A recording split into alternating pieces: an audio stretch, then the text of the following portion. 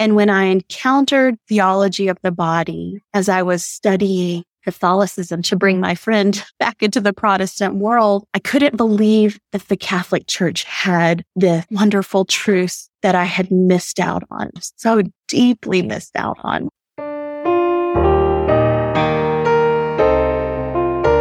Hello, welcome to the Crazy Catholic Convert podcast. I'm your host, Karen. If you were to ask me why I became Catholic, I would say short answer, beauty, goodness, truth. Long answer, well, that's why I'm creating this podcast. Ever since I became Catholic, I felt called to evangelize. I have stories to tell, and I know other Catholics do too.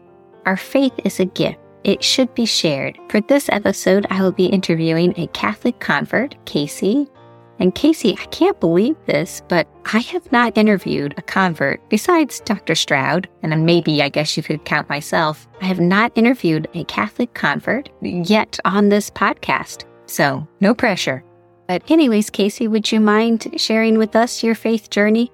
Yeah, so I grew up in a very traditional Church of Christ home, but my mother, by faith, really decided that she did not want me to know the Jesus that she had been taught, the one that says we must get everything right and we need to make sure we're following all the rules. And in case you have a car accident, make sure you don't let an expletive slip because you don't know if you're going to have time to ask for forgiveness. And so in that faith, she taught me about grace and she taught me about the love of Christ. And so I grew up knowing Jesus, not only as my Lord and my Savior, but also as my friend.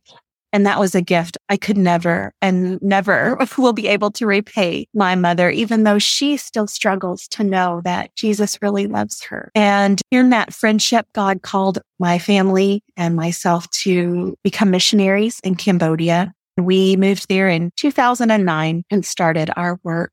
And about 6 years into our ministry, after getting to know so many wonderful people from other denominations who are also working there, we had some friends let us know that they were becoming Catholic.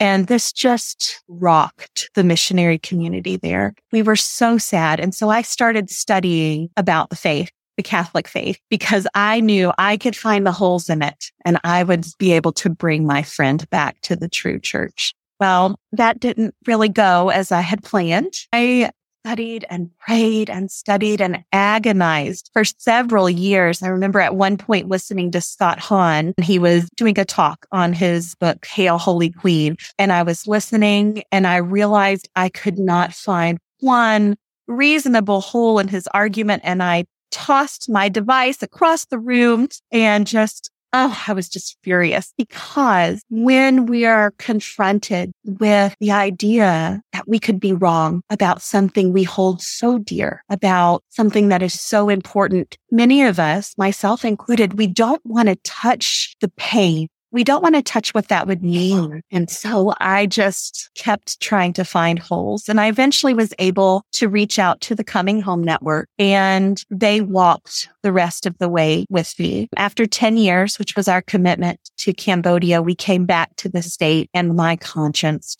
it would not let me go. And so I finally started RCIA and started preparing my children along with the help of some wonderful women at our parish, and eventually entered the church. And then my husband came in the next year. My husband is a third generation missionary kid. He grew up in Kenya, where both his parents and his grandparents were in ministry with the Churches of Christ. So this rocked their family, just like my friend's conversion had rocked ours. And we've come to a wonderful level of peace with our family. We've watched the pain that they feel as we have moved into the church and come to love our Catholic faith. And we know that's out of love and care and concern for us. Now, the hard part of my story that I haven't shared is that from the very beginning of my marriage, my husband was addicted to pornography. And although I had such wonderful input from the Protestant world on the convergence of faith and sexuality, unfortunately, there's a gaping hole there. And that is what I found in the Catholic Church. I found the reason why something wasn't connecting for me. And that is the idea of the marital embrace supposed to be both procreative and unitive. And I think over a decade of being betrayed and watching my husband truly suffer in his addiction, even as he brought suffering to our family, that humbled me and caused me to cry out to the Lord in a much deeper way than I might have otherwise done. And as I look back, I think this internal desire to push against everything that pornography stands for. And I think that was the Holy Spirit's nudging in my heart. And so after our second child was born, I told my husband, I don't feel comfortable with birth control anymore. And I really feel like God is not a part of our physical intimacy. And I think that this is part of the reason he's not. And so bringing the Lord into the number of children we were going to have was something that opened the door for the church to me, even though I didn't know it at the time. And then realizing that our marriage and our sexuality were not unitive because I was never able to be fully trusting and I was never able to feel safe and singular in that relationship. That drew me closer to the church as I discovered the teachings that I was receiving were marriage will make pornography go away because there's no need for your husband to look for sexual gratification anywhere else. There's this idolatry of sex that I think is totally unintentional, but very much there. And when I encountered theology of the body, as I was studying Catholicism to bring my friend back into the Protestant world, I couldn't believe that the Catholic Church had the wonderful truths that I had missed out on,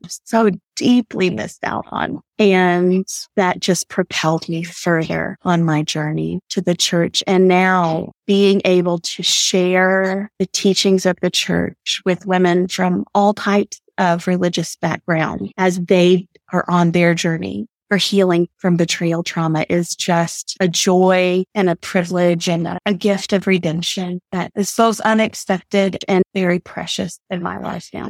That's my story. Casey, that's beautiful. I love how in all things God works for the good of those who love him, and how you can never see when you're in it, but in hindsight, what you went through, that struggle with your husband's addiction, who would have guessed that later on, that would be what brought you? I mean, it sounds like not the only reason, but that led you to look into the beauty of theology of the body.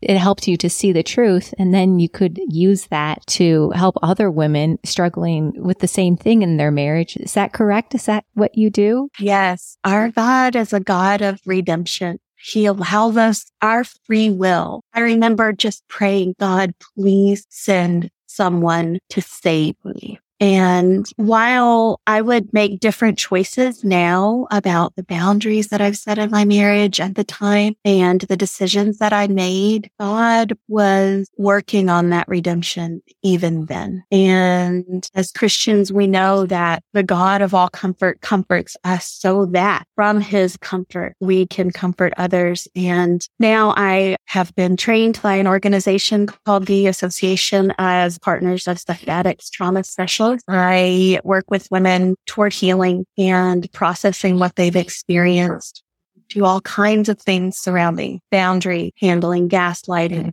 just explaining what a roadmap towards their own healing and what to look for in their husband's healing if their husband chooses to enter recovery. Well, that's good. So would you say that it was the theology of the body? Once you looked into that and realized the beauty and truth of it, did that make you then want to become Catholic even more? Absolutely.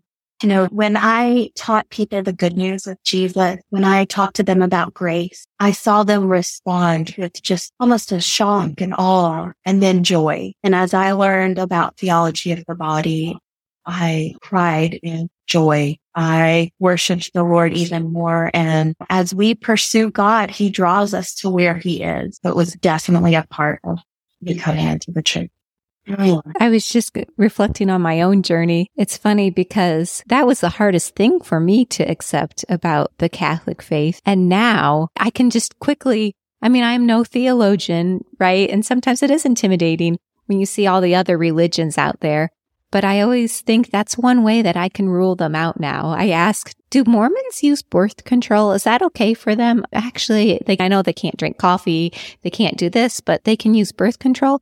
Oh, they don't know the truth. That's how God worked with me, but beautiful. Okay, could you tell us, I know you dived into it a little bit with your career now, helping other women. Could you tell us a little bit more about yourself? It sounds like your family has grown since you've embraced the beauty, goodness, and truth of theology of the body. Yes. So I love to tell people we were Catholic before we ever became Catholic. We had 7 children when we left Cambodia and then had 2 more after we entered the church. And so we are blessed with these wonderful 9 children. And it is a joy that is indescribable and challenging all at the same time. It's definitely sanctifying. I love seeing big families. I think you don't realize the benefits of having a big family until you think about it. Like the older kids can start watching the younger kids. It's just more love. Absolutely. Are there any books or people? I know you mentioned your friends who became Catholic, which it sounds like you probably did not bring them back to the Protestant faith. No. Were there, I'm assuming, were there any other experiences or any books you read that really influenced you on your journey? One event I remember very clearly is we were driving in one of the provinces in Cambodia, and we came upon this concrete sign, and it said Church of Christ, established in 1833. And that was what I had grown up believing, that the church I was raised in was the original church. And I read The Four Witnesses, and his intro describes another church that Bob Madden. And it gives this description of the area. And what those 2 things have in common are that there's no historical evidence. And I tend to think very logically. And so I wondered to myself how I could have believed that my church was the original church when there was absolutely no evidence. And now I know there's mountains of evidence for Catholicism, and there's such historical consistency.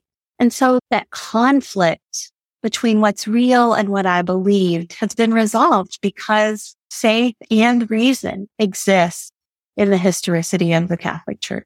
I think too, I did a lot of listening to debates is what I would say really sharpened my decision to come into the church, hearing the best arguments that each side had to offer and realizing that I was always on the side of the Catholic. And of course, I listened to Catholic Answers Live. Constantly, I would be driving my moto down our little dirt roads in our village and listening to these wonderful question and answer sessions. There's so much out there for people to learn and grow and consider from the church, and it's wonderful.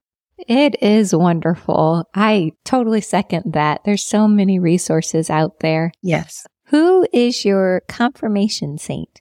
I was very nervous about the saint. I was very nervous about prayer to the saints. And unlike a lot of conversion stories I've heard, I did not connect with Mary well. And so even now, I don't have a strong Marian devotion, not because I don't believe in the dogma around Mary, but simply because it's just more challenging for me. And so the first saint I connected to was Saint Joseph. And when my husband was going through a particularly bad season, and I remembered feeling so alone and abandoned in my marriage. And I thought, this is not what I signed up for. And St. Joseph came to mind. And thinking about how it surely wasn't the marriage he had always planned. And he was going to need to deny himself in sacrificial love for a better cause and the blessings he must have reaped for that. And I remember my first prayer to a saint was asking St. Joseph if he could anyway empathize with me. And we have been close ever since. Casey, I love that. We hear so often Mary's perspective and how hard, of course, it was for her, but St. Joseph never says anything, but his actions speak louder than words. And I'm sure so many couples have thought, oh, this is not what I expected. And there's always surprises and challenges and struggles. And to think this was definitely not what Joseph expected either. I'd never thought of that. Do you have any other favorite saints? I have enjoyed learning about Saint Monica, just the encouragement to persevere and that the battle's not over till it's over. she has blessed me that way. And Mother Teresa, St. Teresa of Calcutta, has been a particular blessing to me. Even before I ever thought of the Catholic Church, I read her book, A Simple Path, and it had a profound impact on me.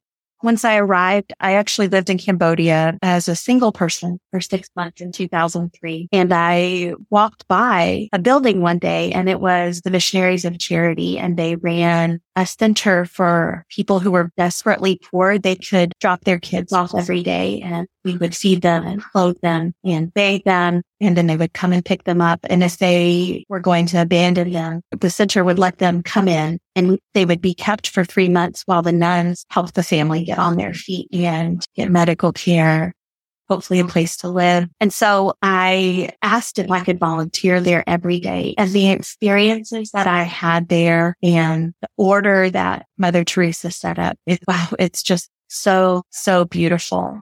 And so we are also very close. That is so neat that you got to see that. What a powerful witness that must have been. Yeah. And I feel very certain there was a particular nun there, and I've tried very hard to find her. But I know, well, she told me she was praying for me to become Catholic, and I laughed it off. But I have often thought what power her prayers had as far as my journey was. Sure. I think that same thing sometime. I have a lot of family that are Catholic, and I think I'm probably here because of their prayers. Yeah. Do you have a favorite book of the Bible or a favorite Bible passage? Growing up in the churches of Christ, I have had so much time in the Word. It would be very hard to choose something above another. I feel very grateful for the Word of God and that it was stored in my heart so deeply and so early. And now I am getting to know those other books of the Bible that I wasn't let in on. But for me, the Gospels, every word of Jesus, I feel like I can always go to him in the Word. I like the Gospels too.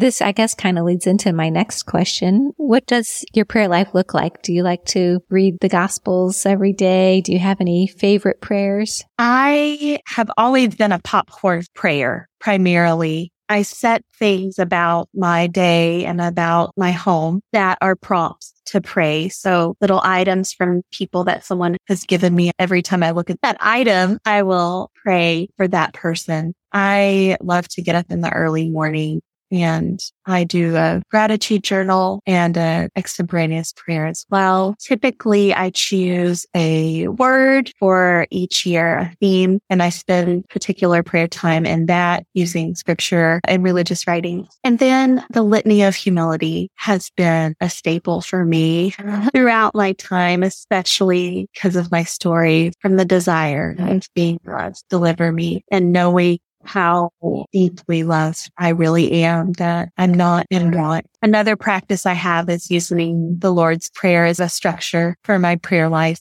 I have really enjoyed doing that. Oh my goodness, Casey. I was just thinking how much you remind me of one of my second moms. Every place I go, I find a second mom, and you remind me so much of her. She has 9 children, and she homeschooled as well. She didn't do any missionary trips in Cambodia, but I guess she moved around being military. And she actually gave me the prayer, the Litany of Humility. She introduced it to me because I was very hesitant about doing things like a podcast, right? I just want to be loved. She said she gave the prayer to someone, and they were like, I was sweating the first time I read that prayer. It's so counterintuitive. I have a love-hate relationship with that prayer. I think about it a lot. Anytime I'm feeling self-doubt, I have to let it go. And the key is it's the grace to desire it, right? Yeah. You can be loved. There's nothing wrong with that, but you don't need to be loved by or have the affirmation of other people because you have God's love. And so, yes, a love-hate relationship with that prayer. It's great. Yeah. Last question. If you could say something to non-Catholics about your Catholic faith, what would you say? I'm going to say what our friends who became Catholic said to me, and it was all my friends said to me. She said, I'm not going to talk about it anymore, but you need to look into it because it's going to blow your mind. And it does. It will. Just leave it to the Holy Spirit. Exactly.